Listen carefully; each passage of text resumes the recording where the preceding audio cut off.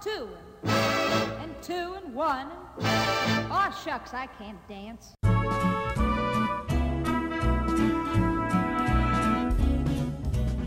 Hello and welcome to Stories from the Open Gov, a podcast dedicated to telling the stories about what open government and open data look like. My name is Richard Pietro, and with me is my co-host, Derek Alton, and we're at the 2022 Code for America Conference in Arlington, Virginia. Woo. That's right, and in this episode, we are talking about diversity, equity, and inclusion in the civic tech community. And as part of that, we are joined by Brian Whitaker, the Acting Chief Innovation Officer of the U.S. Federal Deposit Insurance Corporation, and Angelica Quirarte. You got this, yes. The Federal Partnerships Director with Tech Talent. Derek, help me give these fine and beautiful people a big warm welcome. Thank you. There you go. Thanks for having us. Thank you. So, let's get right down to it. How do we make sure diversity, equity, and inclusion is done meaningfully and not just as window dressing? Angelica, Sure. Angelica, go ahead. I also go by Angie, so if that is easier, you're welcome to call me that. I think that's a great question, and actually in my prior role, I was Assistant Secretary at the Government Operations Agency in the state of California. And a few years ago, we had an initiative where we're trying to transform the way that we being the state, recruit and train people into government and then retain them to make sure that we have a workforce that reflects the population and diversity at the time of the state. And I think what we came to learn is that it was very, very hard because the way that we hire is very disjointed. In what way? So typically, the person that's actually the hiring manager, the supervisor, doesn't really play a role, or plays a role, but not a direct role when it comes to picking or selecting the person, because you're operating on a civil service system, and so it has to be competitive. Actually, most of our authority for hiring in the state at the time, actually it's still, right, like comes from the California Constitution. And so I think there's many constraints that I think impede flexibility and intent when it comes to hiring diverse talent, because you have to go through a process that has been established and reinforced over time and over decades. And there is not one single person that is responsible to adapting that system and those policies to make sure that we can put in the intent and make sure that we can have the ability to be more creative in how we bring in diverse perspectives into government. Because typically a lot of the people that get in know how to get in because you know someone that can walk you through the process, right? And I think in a way, unintentionally, it's kind of doing a disservice to the civil servants. And part of the work that we have to do is figure out how do we, again, become more intentional, not just one hire at a time, but for organizations that are really thinking about transforming what the representation of the people that work in their teams. How can we give them the tools and connect them to one another so that they're able to successfully bring in more diverse perspectives into the space? Brian, you work for the FDIC, and Angie just made some pretty bold statements about the hiring process being a little disjointed. Mm-hmm. Can you speak a little bit to what she had to say and maybe some of the things you guys are doing to make it less disjointed? Sure. You know, I would say on that front, I'm relatively new to FDIC, so I can't really speak so much in regards to the hiring process. As you know, in my new acting role, I haven't necessarily gone through it just yet. But what I can say is, to piggyback on the original question, there's a part of this that is relatively new in being spoken to, and that's the B in belonging, right? How do you make someone feel like they're aware of the organization that they're in, what's happening, that they can contribute meaningfully, that their perspective and their lived experience is valued? I think that's one element too, right? You know, not looking at diversity from just the pipeline of talent that you have coming in, but also how do you retain the folks that are currently there that they can then be either a microphone for you or even a conduit for additional diversity in that regard. Yeah. I guess a question that comes to mind for me in this is almost like the idea of tokenism within it. And I know I've got friends who, like, I work within the government of Canada, and I've got friends who work within the government of Canada, and they express great frustration of like, oh, I'm that token representative. So how do we move beyond sort of that tokenism that can happen within the attempt to be diverse and inclusive to something that's much more like a deeper belonging and much more equitable? You know, I think there's two things I'll say. One is considering ERGs. How can they be your strategic partner? So it isn't the only person that's in your specific division, but you might have multiple across the organization that can speak to the culture and the environment. And then I'd also say there's a hard part about government hiring and government work. I'd say it's sort of the unwritten job. You know, it's very hard to find a government position description that describes strategic relationships with universities, code boot camps, and things of that nature in regards to not just having a transactional, hello, HBCU, I have an opening, but, you know, you've long-standing relationships where you've added value, communicated, and, you know, partnered to actually make meaningful change. Yeah. So just a quick question. You used an acronym there that I'm not familiar with. Historically black colleges and universities. Okay, brilliant. HBCUs. I think on my end, I feel like I've been that token, right? So when I started my career in government, that initiative that I mentioned earlier, I happened to be the youngest person in the office in a position of, or an office that had a lot of authority when it comes to figuring out how do you govern a state. And part of my task was to represent the millennial generation in a lot of our work, and I'm just one person. Piece of cake, right? Yeah. Real simple, easy task.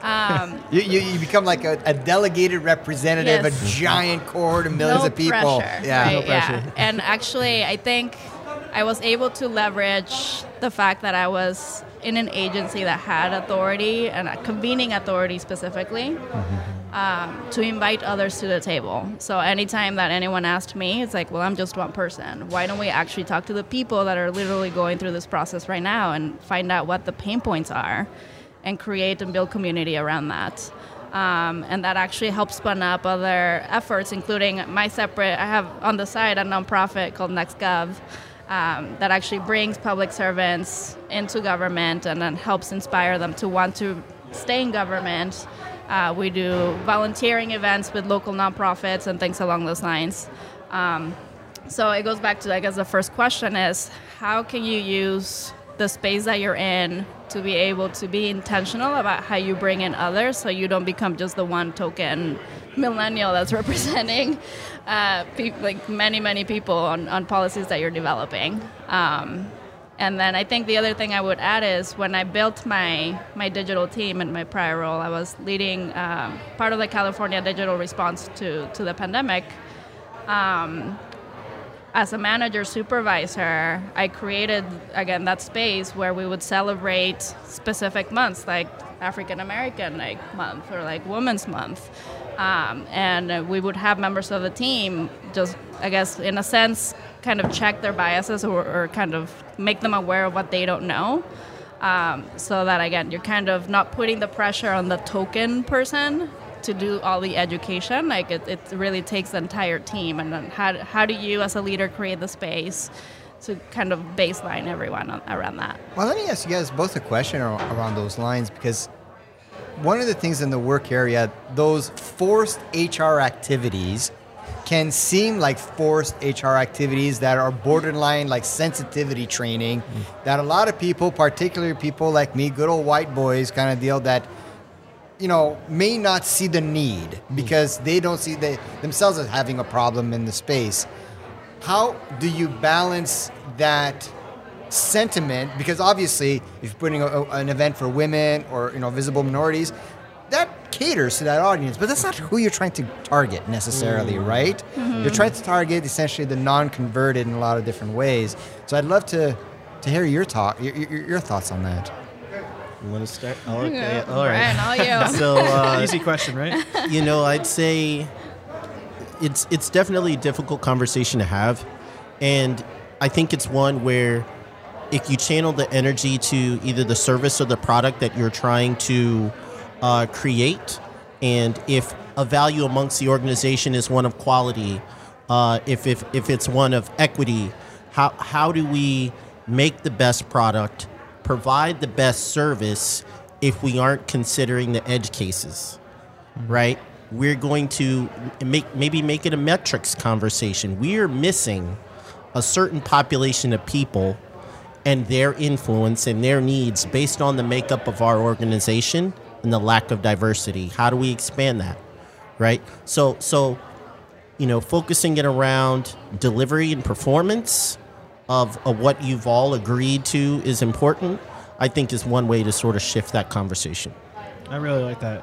Yep. It just seems so practical and easy for everybody to engage with. It's like, okay, this is a common thing that we can all agree on. Yep. And from that, we can figure ways to move forward and into spaces that can be really uncomfortable. 100%. The other issue I'd like to bring up to you guys, because again, this is a fascinating exercise just for me alone, right? The element of, I don't even know how to say the question without sounding like a jackass, which is you brought up this idea of metrics and measures and making sure we reach quotas of hiring. That is a very polarizing position in a lot of different areas, which is like the best person should get the job, but at the same time, not everyone has the same opportunity to become the best person for that job. So maybe if you guys can speak perhaps on the element of training, and I'll give you where I'm sort of going with this. There was a great conversation by a lady by the name of Daisy, and I forget her last name now. She did a talk about how she's training people into the world of code. Code the dream. Code the dream, exactly. Yep. It's a fantastic talk. And how she was very particular about reaching out to audiences that would never otherwise know that they exist. Yeah. Because otherwise, they open up the doors and everyone comes in and they're not necessarily reaching out to the people that they require. So maybe let's talk a little bit about making sure that people have an equal opportunity to be trained for those positions. Right. Yeah. I think actually what you're mentioning right now reminds me of an example that came up during the panel earlier today, where Jennifer, who was on our panel, mentioned that she was trying to recruit a pharmacist into her organization to do research. And her colleagues and peers didn't recognize the skills of this pharmacist as someone that would bring in valuable experience into the work. Turns out that Google ended up hiring this pharmacist at the end of the day. And I think to go back to your point about training, it's funny because one of the initiatives that we implemented was actually mandated through legislative process training for managers, supervisors, and executives, where every 2 years I think they have to recertify their hours. And I think training is a vehicle to kickstart conversations. But if we really want to have change when it comes to engaging people through a training mechanism, you have to engage them in a different way. So it's not just talking at them, it's engaging with them through the training process. And I think the best example I can think of how we did this to kind of begin to change the mindset of people is experiential training. And so I led a small initiative called the Alpha of CA.gov in the state of California. And it wasn't just bringing in designers and engineers and product folks and pairing them up with other folks at the state level. I also brought the executive sponsors at the department level. And we showed the before and the after, we're here to learn from you as well. You're managing this service, you have a critical audience and a mission in your organization. And we're here to kind of think through together how we might rethink the way in which we're delivering the service right now. And I can't tell you how valuable it was to engage with them in that way, because then they wanted more. And so then now they're thinking about how do I bring in the same set of skills into my organization to redesign the service so that it can improve the experience of the people that that are the recipients of those programs. So I think, again, it just goes back to thinking about training and for whom, and then who are you targeting to make sure that they're not just hearing it, but that they're seeing it, and like putting it in the context of and the words that the intended audience can understand. I think I've heard a couple different approaches to this, specifically as it relates to training. So one of those is a company in the civic tech space, Nava, has opened up apprenticeships, right, to attract let's say, more diverse and/or career transitioning folks into the civic tech space. But that sort of then leads to the question of how can the federal government, or just the government in general, consider how it's impacting DEIA with its dollars, right? You know, more often than not, a government agency may ask for a subject matter expert. How about we spread that out, get some early career talent in here? Because we'd all be kidding ourselves if we didn't see how people went from industry to government. This is a feeder source that the government can also benefit from as well. So I'd say taking a look at how we structure our contracts, considering a variety of skill sets, and seeing this as an opportunity to, one, get diverse perspectives on the problem that we're trying to solve, but also, two, diversify the talent that's sitting right in front of us that we could potentially bring in. It's interesting because one of the things that I know I've bumped into a bunch in my work is this idea of engagement fatigue. And one of the things that you brought up that's really interesting is this idea that one of the ways to get around engagement fatigue is to actually bring in the diverse perspectives right into the team itself. So it isn't like you're engaging with another group. Right. Those perspectives are right within your team itself, Yep. which I think is amazing. So for me, that's been an amazing reframe to think about how do we bring those perspectives right into the team. Because the other part of it that for me has always been an interesting question around this is this question around power and how does power play out. And when you have engagement over there, there's a power imbalance. When you bring it into the team, it shifts the power relationships around how you create and how you do things. Yeah. I guess the question that is sitting with me is actually something you brought up earlier, was this idea of retention.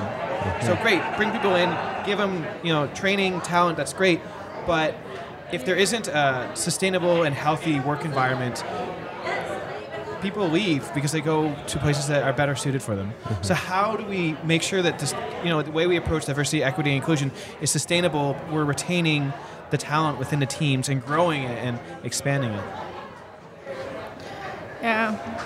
I mean, I think that's why it goes back to the intent of who you hire and who you bring on your team. And then making sure that you as a leader, manager, supervisor create the space to ensure that you're checking up on them, that the onboarding never ends, essentially. Like, you have to continue to keep them engaged, to keep them challenged, to give them meaningful work, to create spaces for them to grow. Like being a manager, a leader, a supervisor is very hands-on. It's very exhausting, but it's so rewarding when you see the light bulb go off and like someone, all of a sudden it just clicks and they're empowered. And so it's putting in the work to make sure that you can do that for everyone that works with you. And Let me ask you about that, because I feel we've had multiple conversations around the written job and then the job that isn't written. And what is the opportunity to sort of start baking in retention as it pertains to management, the belonging, the inclusion, right? Not just because Angie's a great person that invests in these people. Yep. That might not be written in the job description for Angie. Yeah. But how do we get that on paper? Yeah. There's a lot to be said about the power of putting things in writing and on paper. And I honestly think that one job description at a time, one contract at a time, like we would be able to shift the dynamics, because you would be requiring it in how you hire, who you hire, as well as who you contract with, to make sure that you're bringing in that diverse talent and really changing the status quo. And actually, I'm going to chime in right now because we are live at the Code for America Summit, and as such, we have a little bit of we got a new invited guest at the table. Guest. Exact surprise guest. I know. And it's such a surprise. Exactly. Surprise. Long time no see. And it's such a surprise that I don't actually have a proper intro, so I'll let you introduce yourself. Go for it. Hi, I'm Victor Udoiwa. I serve as Chief Experience Officer and Service Design Lead for the SBIR, STTR programs at NASA, and do a lot of community design projects on the side. You never really think of NASA in the context of Code for America necessarily. Yeah. So You said a mouthful real quick. Just take a few moments. Like, what do you do, man?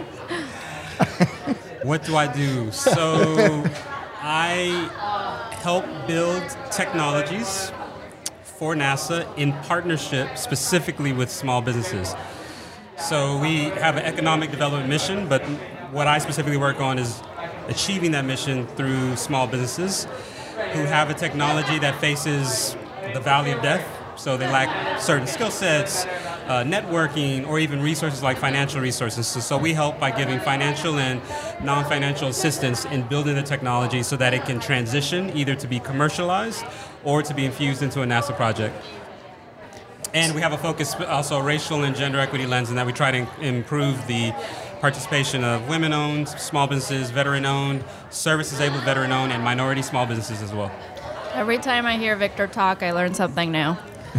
Ditto. Yeah. No pressure. Yeah, they always do this to me. Yeah. Is a Brian bit and I can step away now. Like, No, Very and good hand. absolutely, Brian and Halika, it was a pleasure speaking with you both and getting some insight on this. Victor will take a few moments and keep speaking with you and learning more what's going on in NASA. Sure. Yeah. And Derek and everyone, let's say a good warm goodbye to Thank Brian you. and Halika. Thanks, y'all. Bye. So much This for is joining where us. it gets good, y'all.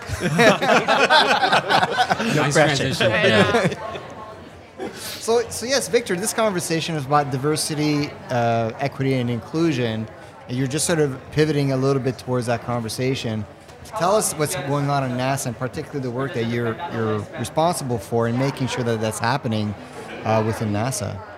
Yeah, I'm really lucky that we aren't in a reactionary posture. We're not just reacting to the executive order on equity by President Biden. We actually have been doing this work before that came out. We've had a focus on internally in NASA on gender equity, racial equity, etc. It's been voted, I want to say, the best place in the federal government to work for the past 10 years by employees of the federal government, and also one of the most diverse places.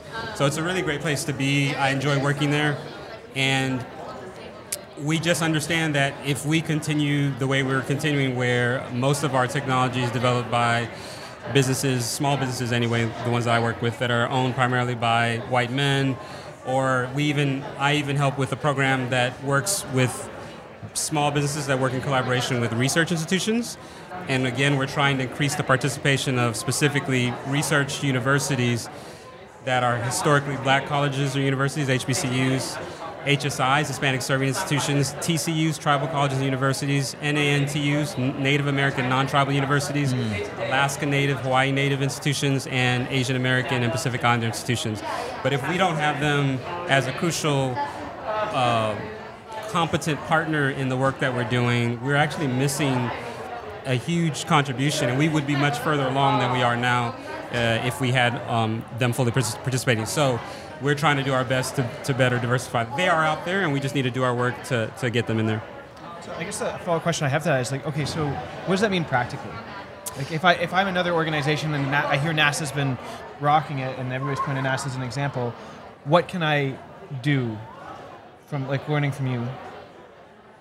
In terms of the Diversity, equity, inclusion, bringing that into how my business works so that I get rated number one within the federal government for what I'm doing. Yeah, so I look at it from two sides. So I'm working on the customer experience, which would be the small businesses and the research institutions that we work with, but I also look at it on the employee experience. I'm working on both sides of that.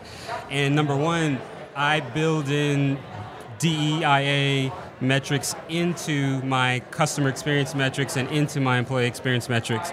I track the experience of various underutilized communities, not just a global parameter, but specifically what is their experience, this group or that group, so that we can improve it. And if you don't know what their experience is, specific groups that aren't participating, then it's hard for you to improve it. So we go out, we do a lot of outreach, we go to conferences, I go to universities to talk.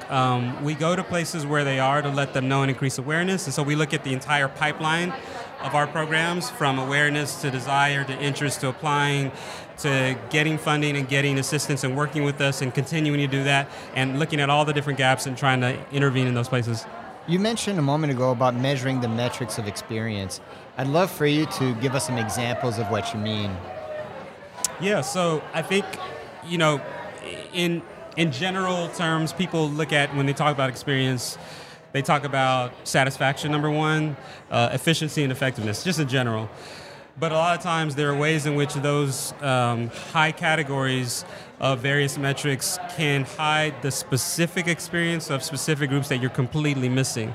So we actually have, like in our strategy, targets. We want to have X percentage of women-owned businesses taking part in our program and working with us. That's what I mean. Like, we actually have targets that we're shooting for, and we could say, hey, we didn't reach it, we did reach it. And we want to be committed to the objectives while being agile with respect to our tactics, activities, initiatives, so that we can say, oh gosh, we're not making any movement on that. Let's change what we're doing, still being committed, and try a different pathway. And so part of that even means, how do you operationalize that in your workforce? So across the government, one of the biggest things that I've seen is that people have what I call output-based performance metrics. I did A, I did B, I did C, give me my rating of a 5 out of a 5. And I've moved my team anyway to outcome-based metrics. Don't tell me what you did, tell me what the outcome of what you did was. What did you influence? And it has the effect of making people say, oh gosh, if I'm not seeing those key results, let me change what I'm doing so I can get to that. And so that, coupled with the fact that I try to make diversity, equity, inclusion, accessibility everybody's job, is one way that we kind of really embody it. I think one of the problems that happens when you hire someone and you say, okay, you're the chief diversity officer, or you're the equity advisor, people implicitly, not explicitly, think, okay, that's that person's job, we've got it taken care of, now I can kind of do my own thing. And that's exactly what we don't want. If it's fine to have someone in that role, but the role should really be a coordinator, a facilitator, and everybody should be doing it. Because it's really hard to have just one person or a few people doing it. We really want it, everybody to be doing it, because everyone has different networks, they work on different parts of our service, and we want that infused everywhere. So bringing outcome-based performance reviews into our process, and then sticking diversity, equity, inclusion into everyone's performance plan is another way that we look at it. I guess a question I have is, this all sounds great. For me, one of the things I see a big issue with government right now is this question around trust. And nowhere do I think that that's stronger, this distrust with government institutions, than with around questions around diversity, equity, inclusion, accessibility. Like, that seems to be a place where there's a lot of distrust, and for a lot of really good reasons. So how do we bridge that trust? How do we build that trust? Yeah, I think in short, it's just going to be step at a time, project at a time, service at a time. I also think that the work that you're talking about of building trust goes against the culture that we have of urgency. Go fast as possible, make it as quick as possible, get it out there, show results by this quarter, by next quarter, before the next election, if you're a company, get the profits in. And trust building is slow. It really is slow work. Are you willing to do the work? And in a lot of places, both in government and outside of government, when you ask to be able to do the work that does build trust, people don't want to give it to you because they don't have time and they want to get results so they can show their superiors, so they can be appointed for another term, so they can win another election. But it's really multi-year, multi-decade type of work to build trust, and it builds slowly. It's actually faster to erode trust than it is to build it. So as much as we've eroded it, it's going to take much longer to build it. So we've got to do it piece by piece. So it's just, you got to be invested into the work. Are there examples that you can think of where you see it actually happening? So it's definitely not the norm, but are there edge cases where, like, yes, they're actually doing it right here. They're building trust. They're shifting the way that relationships work. They're shifting the way that power works. Yeah, I mean, I do it a lot in my work. Specifically, I talked about this earlier at a session that happened earlier, but I do what I call radical participatory design. So what that means is that, as opposed to people who do participatory design where they say, I'm going to do all this work with my design and development team, then at this point, I'm going to bring in community members, and then I'll do these types of activities with them, and then we'll finish up the work without them. What we do instead is that we make up the team. The actual team doing the work is made up of community members. So I have employees who are not designers or developers working to improve the employee experience. I have customers working to improve the customer experience. I always make sure that the community members outnumber the professional designers and developers, and that they're leading the way, and so such that the community owns not just the outcomes, but also the narratives around the outcomes. And in that way, we've been able to shift power dynamics. Not completely, but we're shifting it, such that whenever I've done it, or we have done it well, like one of the ways I can evaluate whether or not a participatory process was fully radically participatory is the shifts in power. People either give up power or people move up in power. And one of the outcomes is people end up getting jobs. People get offered jobs, or they learn skills in doing the process that leads them into new opportunities, new skills. It's even happened on my team at NASA where someone was offered a job. It wasn't me. I didn't step in, but just naturally happened that someone learned skills, loved what they did, and executives noticed it, and they offered jobs. And so that's some of the cool things I see happening, in which people are being recognized not for the experience that they have, but to really elevate it to what it truly is expertise. When we talk about knowledge theory, there's various types of knowledge. I'll just mention three. One, there's institutional mainstream knowledge, which is normally what we think of, like I studied coding, I studied design, whatever. Then there's lived experiential knowledge. And then there's cultural knowledge, like for a body of people, and spiritual knowledge for a body of people. And normally what we've done is we've elevated institutional mainstream knowledge, like the people who have what it takes are the people who studied coding, who studied design and development. And then, maybe there's some people that have some lived experiential knowledge, but really research justice, data justice says all three of those are equal. And specifically in my work with participatory design, we say that actual lived experiential knowledge is higher than or greater than institutional knowledge. A good example would be like, imagine you go to the doctor. It is really difficult for a medical doctor, to help you based on their textbook institutional knowledge without knowing anything of your experience of what hurts, when it hurts, how it hurts, why it hurts. They really need that experience mixed in with what they do in order to help you. In fact, there was an entire TV show called House where, if you ever saw it, the doctors would break into the homes of the patients because the patient, for whatever reason, wasn't revealing information that they needed. Everybody lies. Yeah. Oh, I love the show. Yeah, great show. But it's possible, in many cases, not all cases, but in many cases, that if I listen to my body, oh, I'm dehydrated, oh, I'm hungry. Even a pregnant woman giving labor knows that based on the pain, if they move in certain positions, it helps to facilitate the birth. So in participatory design, we kind of elevate lived experiential knowledge, and it helps direct the work. You bring up a lot of things that are great when spoken, but freaking hard to measure. Yeah. Trust and lived and experiential knowledge. Trust, how do you really fundamentally measure trust? I don't know. Lived experiential knowledge is almost like you give a degree from Harvard, or a degree from Cornell or whatever. When you put those two side by side, we're talking about two very different things, but two very similar things. But one of them is technically valued more than the other because it has a history around it. I know how to position a degree from Cornell versus a degree from Harvard, or a degree from, a small school in northern Canada kind of deal, right? But how do you put value on experiential knowledge? How is someone's experiences, in a way, measurable compared to, say, another person's experiences, or even compared to a degree? That was the thing with masters of business administration, right? Mm-hmm. All these MBAs were coming out of school with no business knowledge. They would come in with these tactics, and in the real world, it was not applicable. And then conversely, that's when they started establishing the executive MBA programs, right? Yeah. So I'm really curious to know. I'm totally with you. We need to bring that empathy back, which is where the experiential knowledge comes in.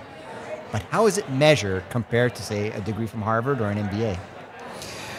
So I wonder if we could look at it from a different perspective, because I feel like, could be wrong, but I feel like it's actually really, really, really well valued.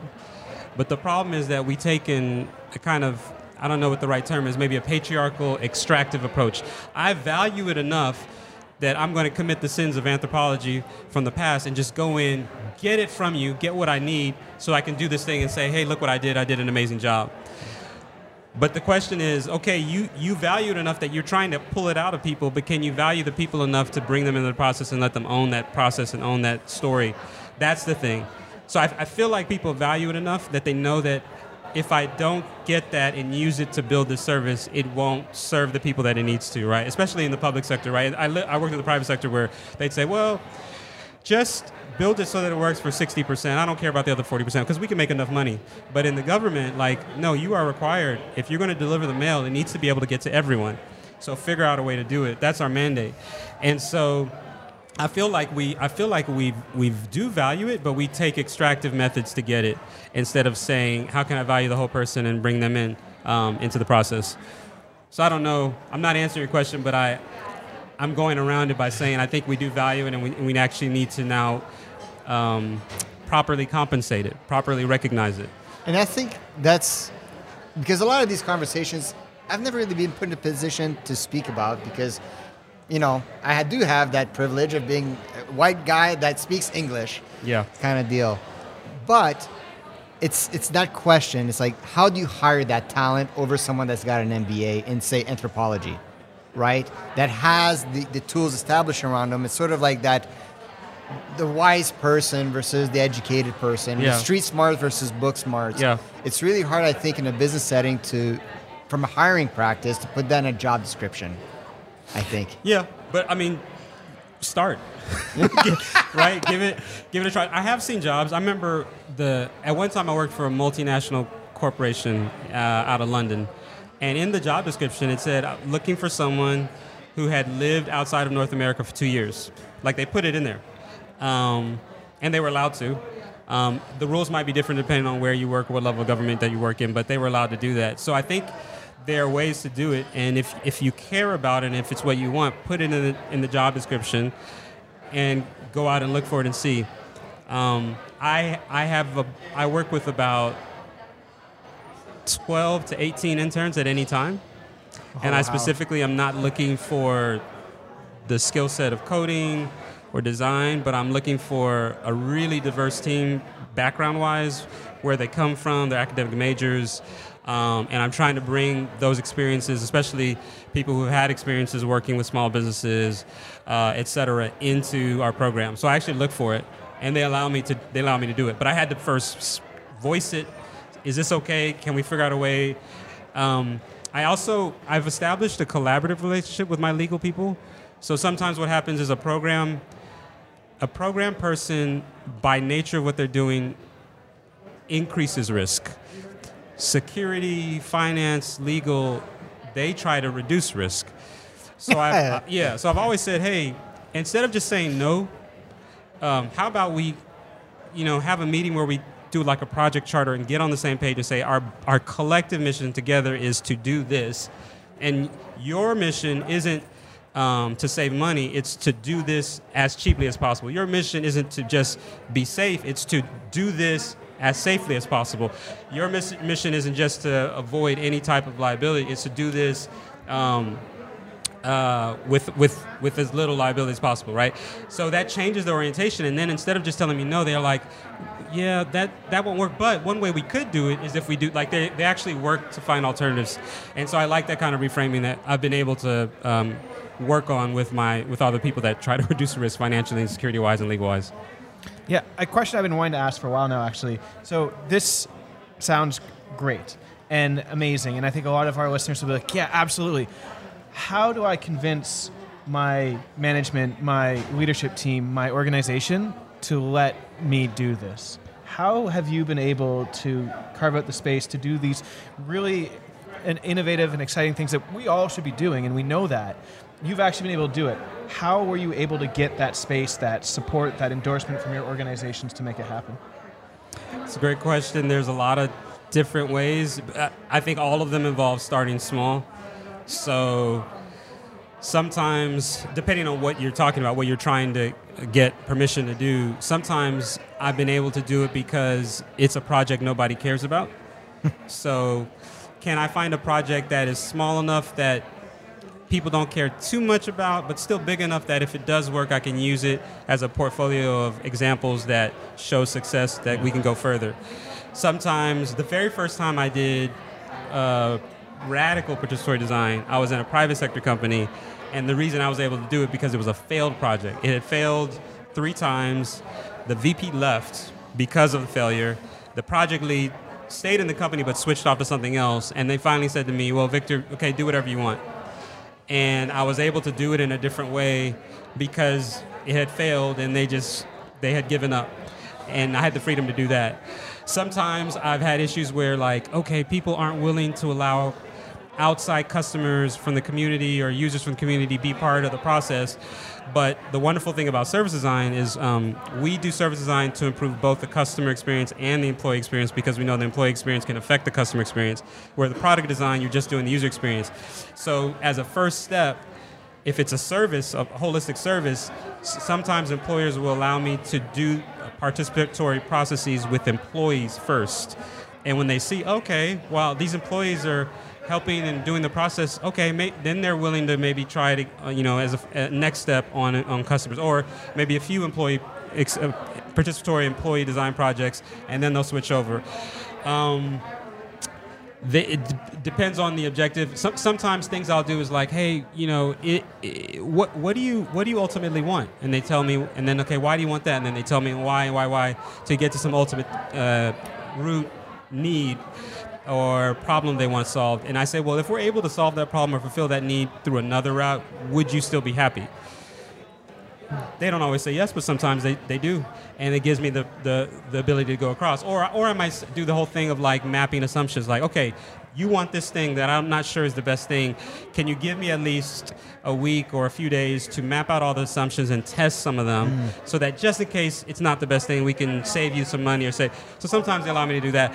So there's a lot of different kind of routes in that we try to use, but definitely all of them involve starting small, and we don't just jump straight to that end stage of what we want. Also, it depends on what you're trying to request, but if you're trying to request like money to pay people because you don't want to do it unethically, and remember there's 2 components to that. There's the equality, like if I'm doing the same work as a community member, we're equal members on a team, we should be paid the same, but also oftentimes the community members are giving up time away from a job, away from 2 jobs, away from no job, but time they could be using to find a job. And for me, I'm just doing it as part of my job. In that case, from an equity perspective, they should be paid more. So one of the things you do is, at least in government, if you're not allowed to pay people directly, you can pay people often through contractors. If you set it up, and you can set up things where maybe they're a subcontractor to the contractors. Some people are able to do it with gift certificates. I had one project where we gave them food, breakfast and lunch every day. We paid their travel whenever we needed to move out. I gave recommendations, references, referrals. They became authors on a journal article. They became authors on a second journal article. Every time I came back to that area and I needed to test out a new product or service, I reached out, and they were the first people to help test it out. But the point is, 1, there are multitude of ways to compensate people. Number 2, it should be their choice. So they should be the ones dictating what they find valuable, and then figuring out a way to do that. But oftentimes you can do it through contractors. So those are some things initially I can think of. Well, I'm really glad you brought that up, because that was actually one of the things I was thinking about. Is the compensation piece is so important. An equitable compensation. But governments are not really well designed to do that. I know, having worked in government for the last 7-8 years, it is really hard to move money or any type of resources out through non-traditional means. But it's so important to do that. Yeah. What has helped you in finding those pathways to get those resources out the door? Slow education, showing examples from other agencies and things like that. For us, where I am, we just don't pay people unless there is a contract. So we need a contract in place. We can't just give out money. So because of that, one of the things that you can really do is just put language into your solicitation, like, I want an ethical participatory design process, and then let people bid on it and look at the proposals. And usually, if it's an industry practice, which it is, you compensate people when they're participating, you should be able to choose one that gives you the best process. So putting in language that gives people flexibility when they propose, and then choosing the best proposers that are using really good industry practices that are ethical is one way to kind of do it. But for us, we need a contract in place, so it either has to be through a contract, through a contract or something like that. Other places, they're able to do it. I know GSA has made some movement and are now able to begin paying people as they recruit for research. I'm listening to you quite a bit, and I'm reminded of a 90s movie called Entrapment with Catherine Zeta-Jones. And I know that movie. it's a good movie. Yeah. It's a good heist movie. Sean Connery, I Sean think, Connery and a few others.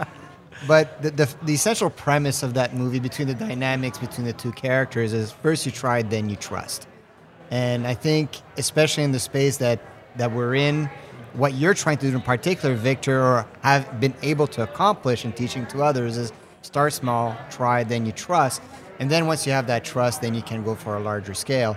Now, we got to think about wrapping up here. And the one thing I have to bring up, if I got a NASA guy here, Yeah. I got to ask this question. Yeah. Mohawk guy. Okay. What's the story there? Because if you're talking about diversity, I think a lot of people, when they saw that launch, they was more interested in Mohawk guy than they were actually about the launch itself.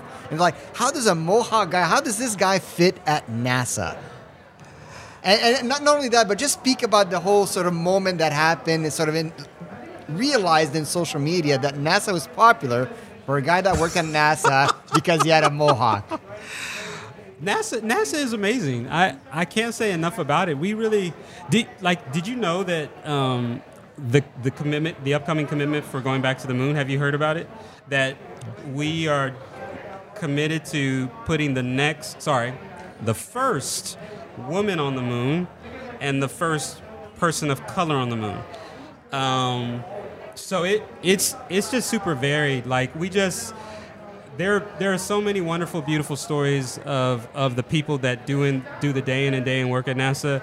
It really is transformative. And that's one of the reasons why I was at 18F before, but I said, you know what, after I finish, I really want to try. It took me about a year, but try to get a job directly employed in an agency, and I got really lucky to be in one like at NASA. So specifically, people will say to me, oh, well, the only kind of stuff I could do to help out NASA is like if I do hardcore engineering or science. And I'm like, no, we employ all kinds of technology. Like, for instance, think of 3D printing. I know a lot of Mohawk guys that do 3D printing, right?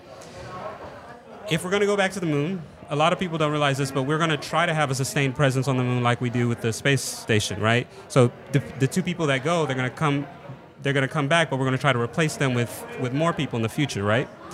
And this is because we want to use the moon as a launch pad to go to Mars eventually. But if you're going to have people continually cycling in and cycling out on the moon, you need to build infrastructure. Well, if you put a building on a rocket and fly it up, you're going to shoot the cost of fuel astronomically to get that up there. So what we've thought of, well, what if we could just like build infrastructure up there? Well, how do you build infrastructure? What if we just took the materials up there and we 3D printed? So now we're looking at how do you 3D print in microgravity? So there's all these really cool ways that people can come in, and they're like, well, I don't do anything that could apply to NASA. You'd be surprised. Like, there's all kinds of things. There's astrobiology. There's the psychological component of getting astronauts ready to deal with the separation. And so we have all kinds of people from all walks of life, including Mohawk Guy. I love that. Just I mentioned Mohawk Guy. We talked about the first woman on the moon, the first person of color on the moon, and 3D printing on the moon in zero gravity. Yeah, I'm giving you a roundabout answer to that. But it's great. That's exactly what I wanted to. Like, what does it trigger for you? Yeah. And but we do have to think about wrapping up because obviously, you have a lot of things to do, and we're already at 50 minutes in terms of a total episode. But I want to give a few moments here for Derek to say a few parting words, and go for it, buddy. Oh, man. I mean, I don't even know where to start. I mean, right now I'm like, how do I grow a mohawk so I can join NASA, which will be very hard. I don't have enough hair up top to pull that off. No, there's been maybe a fedora will do, because now that's what obviously people are not seeing it, but Victor's sporting like a nice Joey fedora. Jeremiah fedora. Now I know a lot of U.S. citizens don't get that Joey Jeremiah sort of reference, but if you ever watched Degrassi Junior High, you're right in there. So go ahead there. I mean, there's so many exciting takeaways for me from this.